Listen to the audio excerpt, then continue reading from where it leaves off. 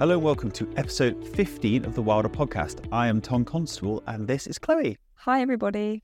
Now, we don't actually have a lot to cover in the top of this podcast yet. We have a great interview and really fascinating angle and take on how a grassroots movement can make a real change in the wilding world. Before we get into that, we do have one kind of singular important announcement, Chloe, don't we? I feel like we need a drum roll. You need a drum roll? Thank you for adding to my workload, and I will now get a drum roll from the internet for you. Excellent. I think it deserves one. Okay.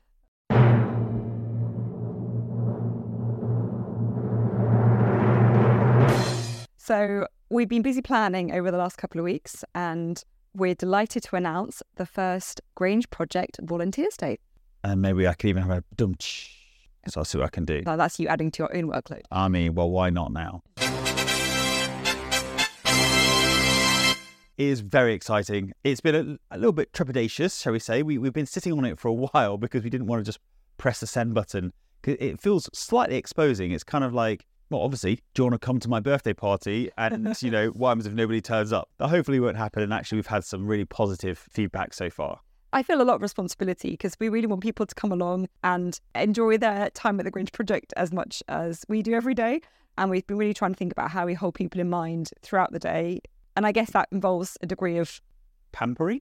We're not pampering anybody. We're going to look after our guests. We're hosting people on the land, hopefully. If they turn up. Yes, it might just be you and me and... a lot of cake. Yeah, that's true.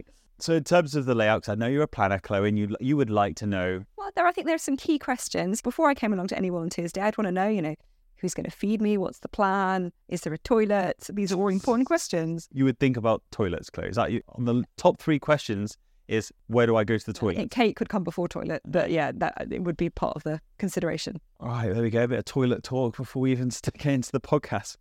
Just as a brief overview, you'd arrive in the morning round about 9:30. Hopefully, either getting public transport or car sharing, but whatever works, we'll work together with whoever wants to come to make sure it's the most efficient possible. Absolutely. And then we just have an introduction, a little chat, maybe a little wander around. We've got actually 4 activity leads. People have already volunteered to help run different segments. Have they volunteered or have we volunteered them? Probably the latter. But very kind-hearted people who are very more experienced, I would say, than either of us. Yep.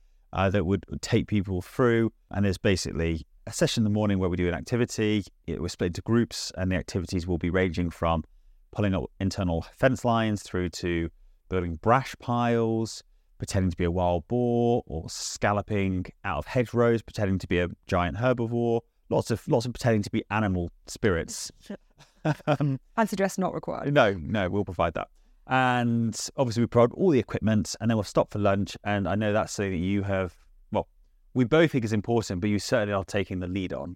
Yeah, I think good volunteers deserve good food. And I love cooking, I love baking. And I'm actually just delighted that there are more people that I can test out some of my experiments on. Yeah, and for anyone that's been here, they will agree that it's definitely not something you missed out on, and definitely a value add of being part of this Wilding Day.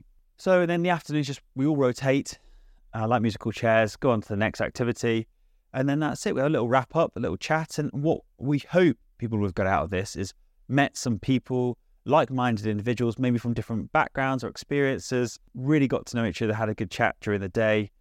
We're hoping to foster a decent community spirit. But equally as importantly, I think by the end of the day, I think there's going to be such a tangible difference, a very clear change that you, the volunteers, have had on this land that's going to take us that one step closer to allowing it natural nature recovery. I think that's a really exciting bit because all the activities that we're going to get involved in on the day are all things that do make a difference very quickly. And the exciting thing is that you'll be able to come back at any point to kind of check out how these changes have impacted on the land over the summer, next winter, in years to come. So hopefully you'll all feel part of the experience. Yeah, you'll be part of the first inaugural event, and I think that's super cool. Mm-hmm. Well, that's enough of it. Well, do we need to tell people where to go if they want to sign up? I'm just about to do that. I just thought you get excited. This is a smooth transition. In the show notes, you'll see a link, which are big letters, probably capital, saying Volunteer Day. Click that link and it will take you to a section on the website where it's a very, very simple form, basically name, phone number, and would you like to be part of the WhatsApp group? Please sign up, even if you don't want to be part of the WhatsApp group. We'll communicate with you directly, but that WhatsApp group, we're hoping, again, is this just place where everyone can virtually congregate and make sure that they communicate with each other so that everyone knows what's going on. Sounds good. Happy, Ross? Yes. Okay, right. So moving on to the interview for this week. It's pretty cool because although we interviewed our guests about a month ago, and these are the founders of Young Wilders, which is a grassroots movement looking at making wilding and nature recovery accessible to the younger generation to help inspire that younger generation, but also fast track nature recovery and a whole host of other stuff which we'll go into in the interview.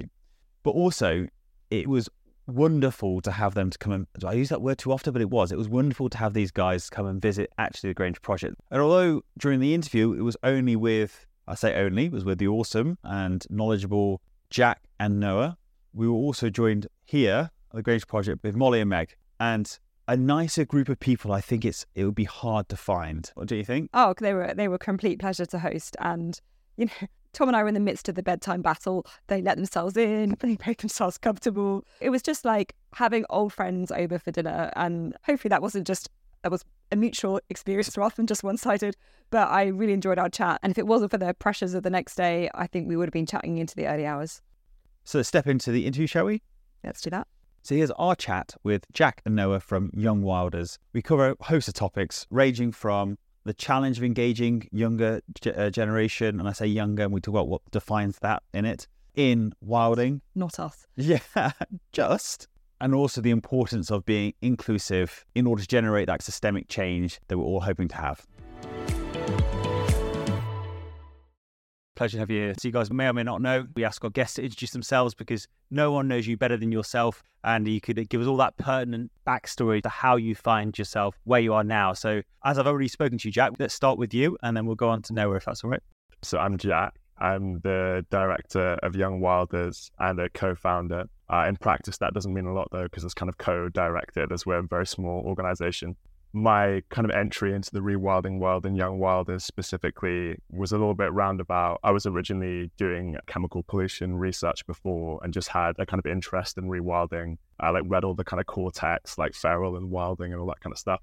And then I started chatting with a group of friends about how we were all caught up in the romance of this idea. We were all really interested in doing some work ourselves. And it kind of started as this hobby pastime idea, and it's gradually evolved into a full-time job over the last 2 years, which has been awesome. Great. Noah? Hi, I'm Noah. I work for Young Wilders. My background previously was as an environmental engineer, and I kind of got sucked into this whole world through a few river restoration and wetland creation projects. I joined Young Wilders when Jack convinced me to quit my stable and well-paid job as an environmental engineer to come and help turn an idea into a reality, basically. Wow. So you've got a lot to answer for there, Jack. And Noah, just go back to, what is an environmental engineer? So I was working in kind of all things water related, mostly to do with the intersection of the built environment and the natural environment. So I was working on flood risk projects, flood risk management for housing developments, and then also some nature-based solutions and natural flood management of how we tackle those things. And then some more detailed river restoration and wetland design work, which was mostly focused on increasing water quality and managing nutrient levels in rivers was kind of my bigger projects at the time. Anything from sewage pipes to leaky dams, basically. I can see why you've managed to convince them to join you, Jack. That kind of knowledge and expertise definitely, as Chloe and I are learning now, is invaluable to the projects that... Our poor structural engineers getting quite confused when we're like, no, you need to make it more wiggly, and no, we want the drainage to be... well, no, it's just too straight. No, it's been a complete lifesaver in that way and many others, as I'm sure will become apparent today. So, we're really keen for this episode to be an episode that speaks to anyone who is young, and I'm going to ask you to define that in a second. What you're defining as young? Yeah, important question. And really help talk about the value that young people bring to rewilding, and also how young people who listen to this who may not be aware of you, how they can get them stuck in and get involved. So that's kind of the main effort up front. Awesome. So let's go back to that. So Chloe and I are sitting here. I'm thinking, look, I think I'm young at heart. So how did you define young, and what's the bracket, and why did you come up with that specific bracket? Young Wilders specifically works with 18 to 30-year-olds. Not that that's the definition of young across the board. That's where we are currently. And we mostly work in that bracket, 18 to 25-year-olds, i.e. young adults who maybe just have a blossoming interest in nature, conservation, rewilding, or just looking for a community and some outdoorsy fun. We think that's like a really important stage in your life to get involved with these things. And yeah, we kind of work with young ecologists and people who are really keen, like who really see this as their future. And then as like one core group of who we see as our like beneficiaries, and then the other core group is just young people who like nature, who like being outside or don't. And we need to show them that it is fun, and people who just want to get involved from a community, mental health boosting way to spend your day. So let's start from the beginning. Jack, you mentioned that you've got together with friends and just realised there was a blossoming interest, to use a phrase from Noah. But as the listeners will understand, and Chloe and I certainly do, there's one thing having a great idea and the intentions, and then there's another thing turning it into a going concern that obviously has you guys working full time, which is congratulations starters. But please give us a bit of back history to that and how you find yourself here within the organisation. Yeah, it's been a bit of a roundabout journey. Basically, yeah, as I mentioned, it was just kind of a conversation amongst friends. And I think the kind of motivating aspects of those early conversations were quite kind of self-interested, ultimately. I think we were really caught up in the romance of the rewilding movement, like a lot of us get. And on top of that, we had a very specific romantic image that we repeated to each other a lot of like walking through a rewilded landscape, that we played some role in getting it to the place where it had got to. So in the beginning, we just wanted to do one project. We weren't really sure how it was going to happen. And it was mutually understood that it would be a hobby/side thing. And we'd all work in other areas of the environmental sector. But as we stepped into the world and like started trying to win grants and kind of felt out what it was like to actually do these projects, we started getting contacted by people who wanted a bit of assistance, and it gradually snowballed. And then we had a big sit down to discuss like whether we wanted to like kind of take this thing further. And we were also really keen in that conversation to get very clear about what we would actually add if we were to exist as a separate organization rather than like adding our services to other ones.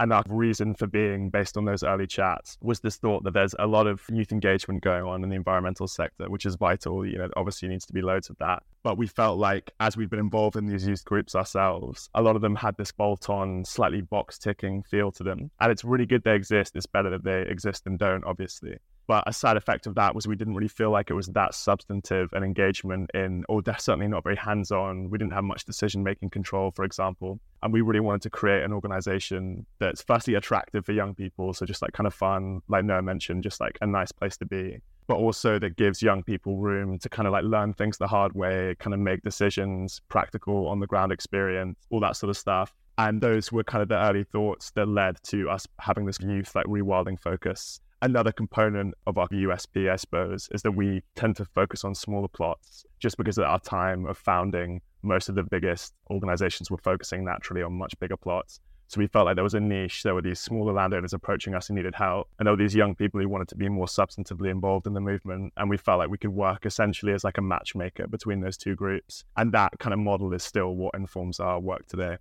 It all sounds amazing. I mean, firstly, amazing what can be created through a conversation with friends. And I think that's a really underestimated place for generating ideas and thoughts. And then, yeah, to take it through to what you have done with the real intention that I'm hearing around, it feels like it's like something around the mutual benefit for young people, for landowners, for environment, for well-being. It just sounds all positive. And you talked about the romance of the rewilding movement. What do you think is so attractive about rewilding? And does it particularly resonate with young people in a way? Because I've got some ideas around that, but I'm really interested in what your thoughts are.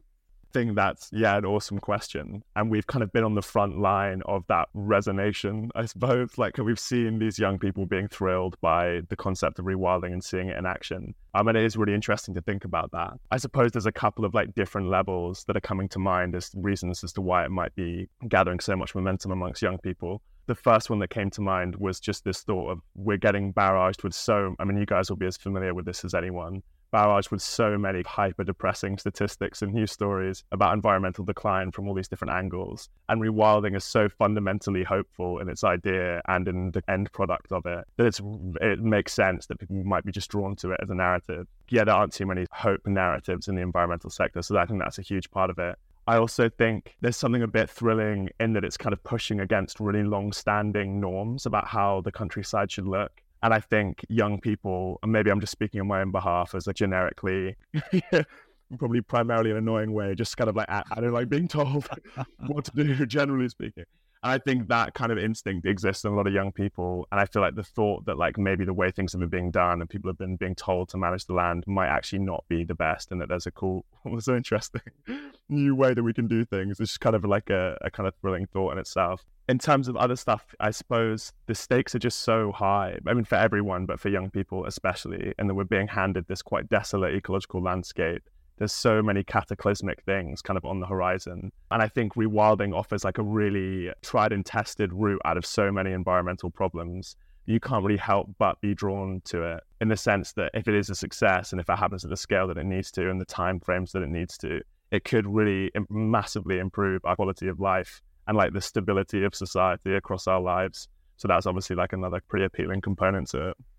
No, I completely agree. And having done some work with young people sort of struggling with climate anxiety or distress, whatever, however you want to describe it, there's something about hope and action. If you can get those combinations, then you're in the right space. And for me, I wonder as well about there's a value as well of being young, in terms of you think about what you're going to see of your lifetime. And that feels really exciting, doesn't it? That like, you come back to this space every 5 years over the next however many, and it will look dramatically different over that period. And I think that's something that's really attractive. Maybe it'd be helpful for our listeners to get a sense about what is it that Young Wilders actually do? How do you support this process? Young Wilders is set up as a non-profit organisation focused on youth-led nature recovery. We do this by facilitating and running youth-led nature recovery projects across the UK, as well as a whole host of other youth engagement and platforming activities that we do in the background. But our main activities are these like small-scale nature recovery, rewilding, ecological restoration, whatever term you want to use, projects that we run. We currently have around 10 of them, mostly in southern England, but spreading every day. And these like range from urban wildflower meadow creation in central London to 40-acre rewilding project on the border of Surrey and Sussex. And we're just about to get cracking on another 30-acre like woodland and river restoration project in Essex, which we're really excited about. And all our projects are youth-led, so the interventions are conceived by and like designed with and for young people. And then, at least on our bigger projects where we're completely in charge of the management of the land, all the interventions are also completed by young people through our like big volunteer days. And then on the side of that, we also run an annual youth rewilding summit that we've been delivering in collaboration with HEAL and NET. And we also do seminars and run online groups, and Jack as an Instagram wizard and all those other things to do to reach young people from all over. And our kind of MO on all of our projects is to maximize not only the ecological, but also the social potential of a small plot of land.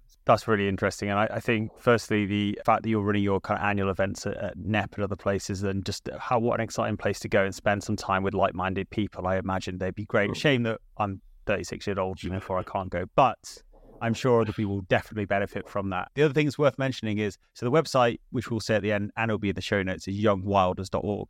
You've got a really cool, funky section. I mean, all of it's good, but our project section where you've got the map of the UK and you've got your projects listed on that. So any young people listening, or anyone else for that matter, don't want to discriminate, can go on there and have a look at the projects and just see where it is and how it's spreading. And it'd be very interesting to see that over the years as it grows. It's really quite exciting.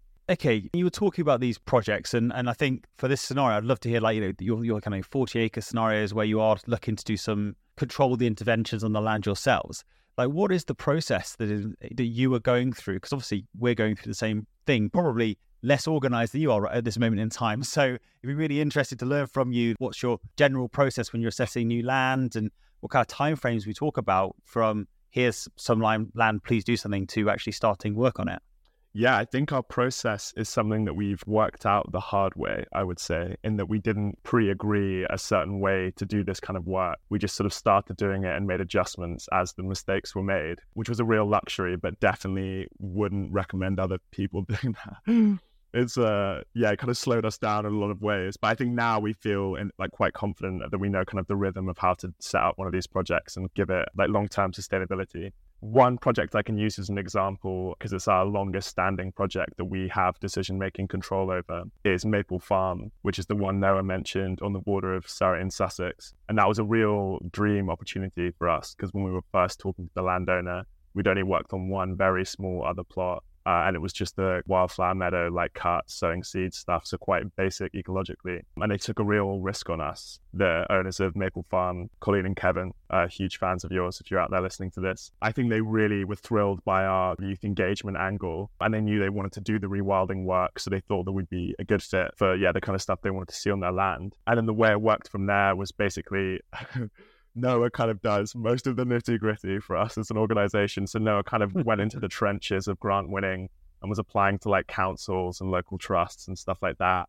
And we've generally found it's a bit of a home game pitch, really, because a lot of these organizations have certain metrics that they need to achieve across a year. And if someone applies with some access to land and says, we want to do this social stuff, we want young people to be involved, we want these ecological benefits, it's often a bit of a no-brainer. So although sometimes a bit kind of onerous in terms of time in, it definitely always greeted by kind of a friendly reception, which is a very kind of encouraging aspect of the work. But yeah, Maple Farm specifically, we got the funding, we made a 3 to 5 year plan, which we've made a kind of boilerplate contract now, but we were first developing it with those landowners. And the kind of interventions that we've done there is we planted just over 2,000 trees there in the form of hedgerows, as there were pockets of woodland that were disconnected from one another. So it was quite a kind of clear and obvious move to connect them up with hedgerows. And we did that, as Noah mentioned, always with big youth-focused volunteer days, which are insanely fun. So that was all fantastic. And then the other work, we've also done passive rewilding, which feels a bit ridiculous to kind of claim it's an action of ours. But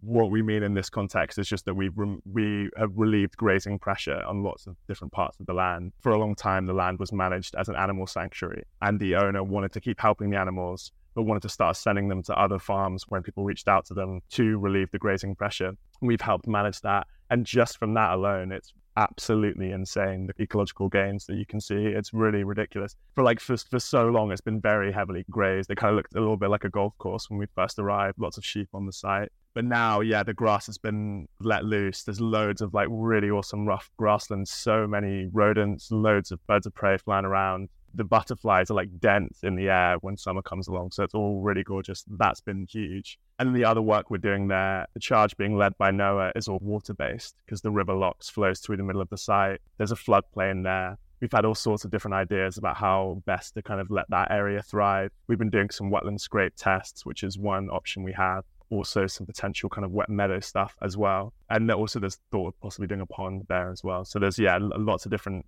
things to decide, but the ecological gains there, as with all water work, would be phenomenal. So, paint the picture for me. Just if I'm a young person listening to this on these youth days, I assume you send out a message to your members or people that volunteer, say, I want to do something, and then they reply back saying, "Yep, cool, I'd love to come." So, what happens? Everyone arrives at a certain time together. How big are these days, and what's the kind of standard format, if there is such a thing, which I doubt there is, but I thought I'd ask. One of the main parts of our youth engagement is these youth volunteer days.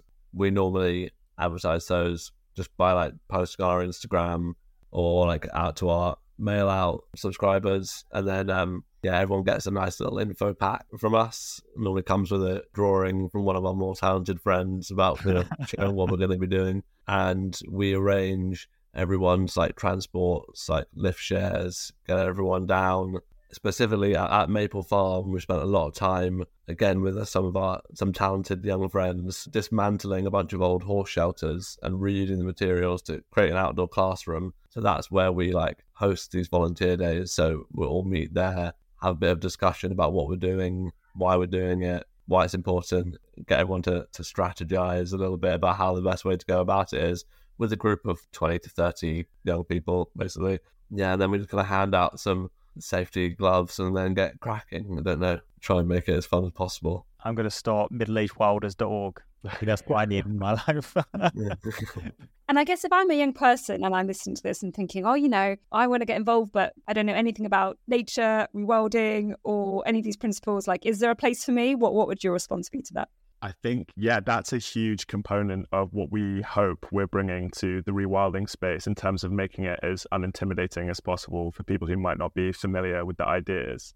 I think for those who aren't familiar with the ideas, all the kind of like Latin names for things and the fact that things are kind of very, like just geographically can be quite difficult to get to, those sort of barriers are always there. So whenever we're doing this kind of work, we're always really keen to make things, I guess, as frictionless as possible for anyone with a passing interest in rewilding, in the sense of making it kind of a lot about fun, like Noah mentioned at the start of the day, we'll like explain about, hopefully in simple terms, the kind of ecological benefits of the work that we're doing. And we'll also, make things really easy to get there, just, in those practical terms. That is a huge thing, because we really don't want to be preaching to the choir and just getting people involved who will have done this stuff otherwise. We really want to kind of broaden the church, if you will, of people who are coming down to do this sort of work. So making things as kind of easy and unintimidating as possible is pretty core to what we do.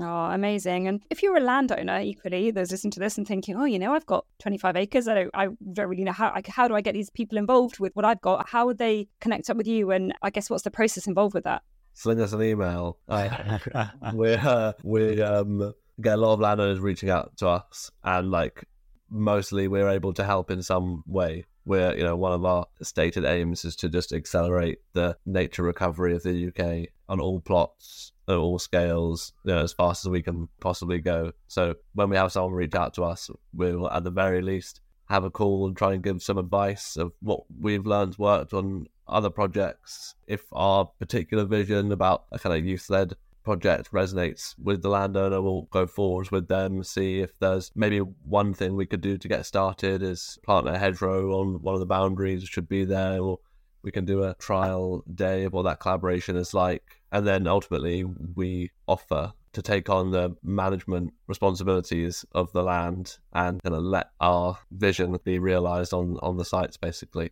And which is always done in collaboration with the landowner and other local community groups, and see what the need is, both from that social side as well as the ecological side.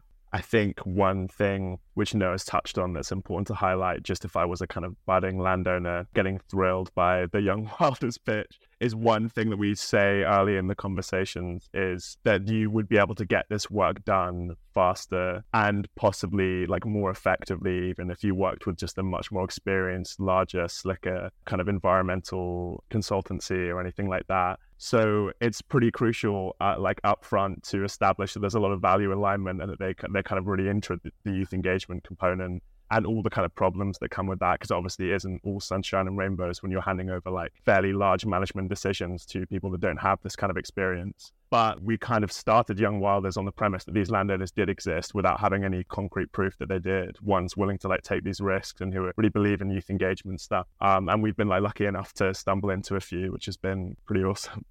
Yeah, I've got to say, from our experience, I'm not sure. I think you do yourself a disservice there. I think that rewilding is such a new sector that people are exploring, and even professionals, historically trained, using my little quote hands here that no one can see on the podcast, I think are still learning. And I think that's the wonderful thing about rewilding is it's just experimentation, being happy to fail and just applying the principles. At least that's again from our perspective for the last few months of doing this now. And then younger generation are probably more happy to fail, more happy to learn, more happy to adapt, more flexible in their approach. And I think that can only be of benefit as long as you obviously don't do any more detrimental damage to the lands that you're looking after. So one of my personal bugbears about this sector is that we don't look after the people who are looking to do the right thing well enough. People expect you want to do something nice for the environment, let's do it for free, because why not? So I'm kind of inspired by you guys and what you're doing and choosing to make this your career calling, whatever you want to call it, experiment. But you've still got to make it pay. So I'm really curious as to how you do actually make sure there's enough money to allow you guys to continue to work full time on it and get that balance between trying to do the good thing regardless and also still trying to make sure that the lights stay on. Yeah, it's really interesting question, and basically the plague of our lives of how do we know this is a good idea, how do we get it to put food on the table? Not much, ultimately, but we just want to carry on doing it because we think that the potential is massive for it to serve lots of people, and we know that there's value there. We function mostly in a very similar way to a charity. We're a social enterprise and non-profit, so we're not allowed to make too much money. We spend a lot of our time fundraising. We have a few amazing charitable donors who've helped in the early stages support mine and Jack's salaries. And then for all of the projects, we are basically applying for every grant under the sun to keep them going. Now, as we have gained a bit more experience and there's more government grant schemes on offer, like countryside stewardship, biodiversity net gain, environmental land management schemes all coming through, and we have now the experience of how to access those on small plots. We also charge new landowners a small fee to work with us, just a little contribution to our core costs so that we can make sure we're delivering all the youth engagement side of what we do. But that's probably around 10 to 15% of our income at the moment, and the majority of it is charitable donations, basically. But the projects themselves are all self-funded, zero cost to the landowners and the implementation side of things. So that's kind of the service we offer. And it's, some people might think, hang on, what, we have to pay you? But from my experience historically is if you do something for somebody and you make it free and you could just turn up, then people, despite wanting to turn up, often don't on the day because they've got something else more important to do. However, if you ask the person to just to engage a small amount of money into supporting or donating to the organisation, you've instantly got someone who values what you're bringing and is an engaged client, or again, don't know what term, partner you guys want to work with. And I just think that is fundamental for you to have that certainty that that land is going to be your project moving forward. And salaries, I think, is a grandiose term, maybe. I don't know at the moment, but aspirations in the future. For you both, if in, 5-10 years' time, Young Wilders have got to the place where you'd want it to be, what sort of things, what are your aspirations? What are you really hoping to get from this? I'd say we have our kind of vision when we're talking about what things might be looking like in 10 or 15 years is one of just catering to this, I suppose, two broad groups that we work with. There's like the young people who want to kind of be involved in nature, either recreationally or professionally. And then there's the landowners who want to do this kind of work. We're currently a bit stretched for capacity because it's just Noah and I, the whole organization. We do have some bits and bobs of help from elsewhere, but we're the only full-timers. And the heartbreaker, at least in the last 6 months especially, has been young people approaching us from different areas of the UK, not in Southern England, for example, saying like, we'd love to work on a project, or we'd love to start a project with the Young Wilders name, which is obviously so flattering and exactly the kind of thing we want to happen, but we don't have capacity to sort of allow it to occur. We don't have a landowner near them we can introduce them to, for example. And then the flip side of that is landowners have been approaching us and saying, we'd love your services, we love the U3 wilding angle, all the kind of stuff we love to hear. But then we don't have capacity to like start up a project in the way that we've already done. So I'm whining about capacity just because we'd love to get to a point where landowners and young people from anywhere in the country can approach us from either side of that conversation. And we can say, oh, great, we've got a cluster of 10 young people in the area who we know are interested in this kind of work. Or you can use our name to start your own project, or there's a landowner just near you if you'd like to introduce. So I suppose we'd move to a more facilitator type role, and that will allow us to kind of scale to do those two core aims, which is just always to accelerate the nature recovery of the UK and to get young people as involved in the movement as is possible. And ultimately we'd love for any young person who wants to be involved in a project to be most an hour away from a project where they can, see these things in real life and try some things out and be involved as easily as possible. So not quite a project in every county, but definitely a project in every region of the UK we would love as like a medium-term goal. That sounds great. I guess I'm kind of interested for young people generally. What do you think are some of the challenges of stepping into engaging in nature recovery, conservation space? And I know that obviously you're working hard to address those with Young Wilders, but could you speak a bit to that? That'd be amazing. Definitely. So one issue there that Noah and I talk to each other about pretty frequently is about volunteer exploitation in the nature conservation sector. It's interesting because in other sectors, they don't expect as much free work. Basically, there's like positions in our world where you can work 3 days a week full time for months and not be paid anything. And obviously that just doesn't really chime right. But equally, people do really want to do this work and have these experiences. So it's not as straightforward as like long-term volunteering equals bad. But the issue that it creates that we run into quite a lot, and actually when we did our Resurgence U3 Wilding Summit with NEP last year, we had this big moment where we got everyone to talk about what they would change about the kind of environmental sector. And one thing that came up loads was this volunteering thing, specifically understood as a barrier to entry into the sector, because not everyone is as resourced, especially when they're young, to be able to do like long periods of work for free, obviously. And that creates these other issues of access, which are really detrimental to the movement because we need access to as much talent and enthusiasm as possible. And so trying to make it an easier world to get into without these like really high bars of like free work requirement is a massive thing. Obviously, we're a tiny organization, so there's only so much we can do about it. So we have our project officer scheme, which is a slightly more kind of long-term volunteer adjacent thing in that like it could be a volunteer thing, but we are paying people for their time there. And equally, we have an internship program that's paid. it's a really low bar, but we think it's like a really important principle to demonstrate in practice. And we think it's going to make it much easier for, hopefully, if it like influences the culture at all in the longer term, it's going to allow a lot more young people with all that energy, enthusiasm, intelligence to be kind of unleashed into the space, which would be wonderful, obviously. I think that's such an amazing aspiration, Jack, because even though we're relatively new to the space, I noticed a kind of lack of diversity at times in terms of the people we're speaking to and engaging with. So yeah, to think about how do we bring more, with more diversity, you have more perspectives, you have more thinking, you have more experimentation. It's only going to be good. So yeah, inviting that in sounds fantastic. Thank you, guys. It's been a really kind of insightful and interesting conversation. So we're drawing to a close now, but Noah, is there anywhere you'd like to direct anyone to find out more? And feel free to do that. Of course, we're going to add it to the show notes as well. Yeah, thanks, Tom. Depending on how old school / new school you're feeling, you can go on our website, which is www.youngwilders.org. Sign up for our mailing list. Check out the things me and Jack have just said, but probably articulated a bit better.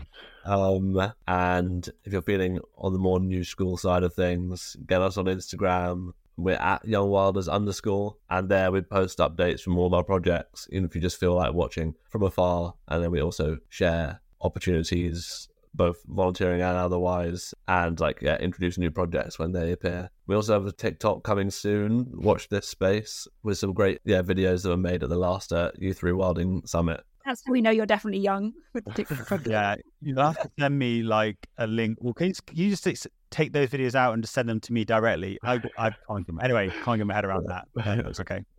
But anyway, perfect. Thank you very much. Well, thank you for your time, both. Thanks so much, guys. What a hopeful story. A story of people coming together, having an idea, making it happen, and getting involved in large-scale change for young people, for the environment. And I feel really inspired by the story and what can be achieved when people set their minds to something. I'm just waiting for the invite. I hope they'll make a little exception for us to go to their annual gathering at NET, to go and share the ideas, share the energy and enthusiasm of their team and their wider members. Absolutely. And what a great team. And I think that came across in the interview, and that also really came across when they came to visit about how they work together.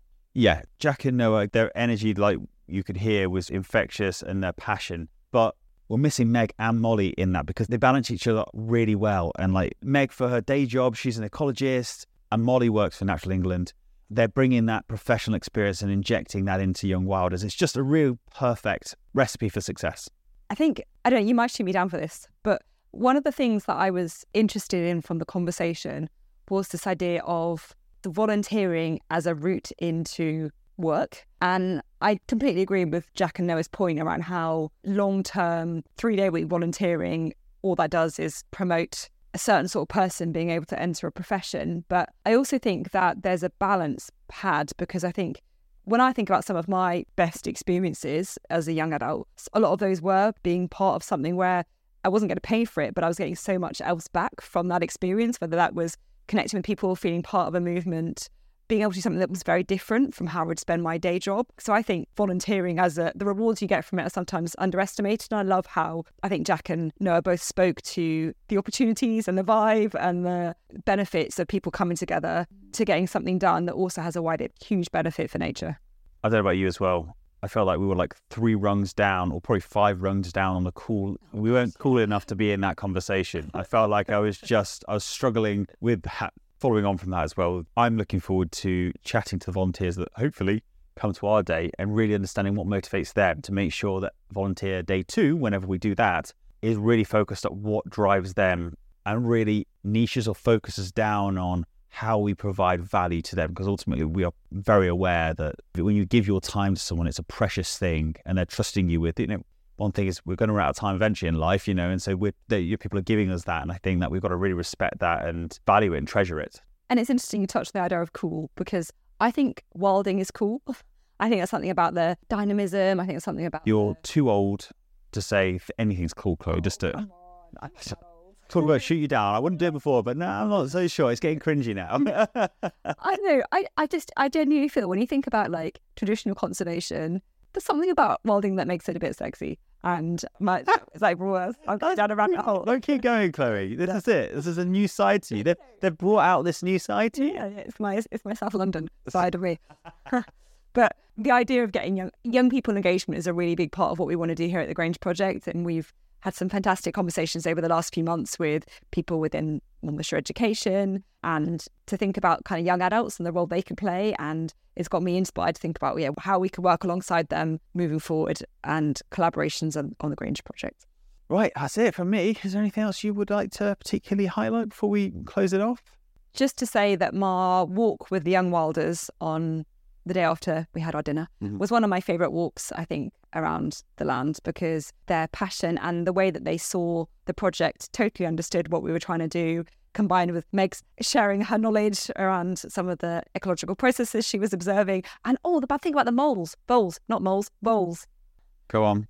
What was amazing? These are cool moles. Is the cool voles. For voles. She was saying that how we've got a really great population of voles in terms of for a semi-improved and improved grassland, and that's going to be a great thing for the birds of prey. So that was one of my fun facts of our visit from the group. Was this before or after Meg stuck her head up an old oak tree, which is a great photo of as well? Yeah, that was before. Yeah. And I have noticed the birds of prey. We have promised ourselves we are going to really get to know our British birds of prey. We did get some binoculars for Christmas. So we did. Yeah.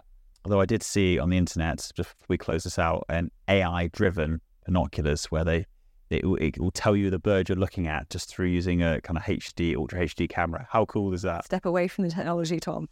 There's a book and a binoculars that will serve you well. If you want to be cool, Chloe, just saying.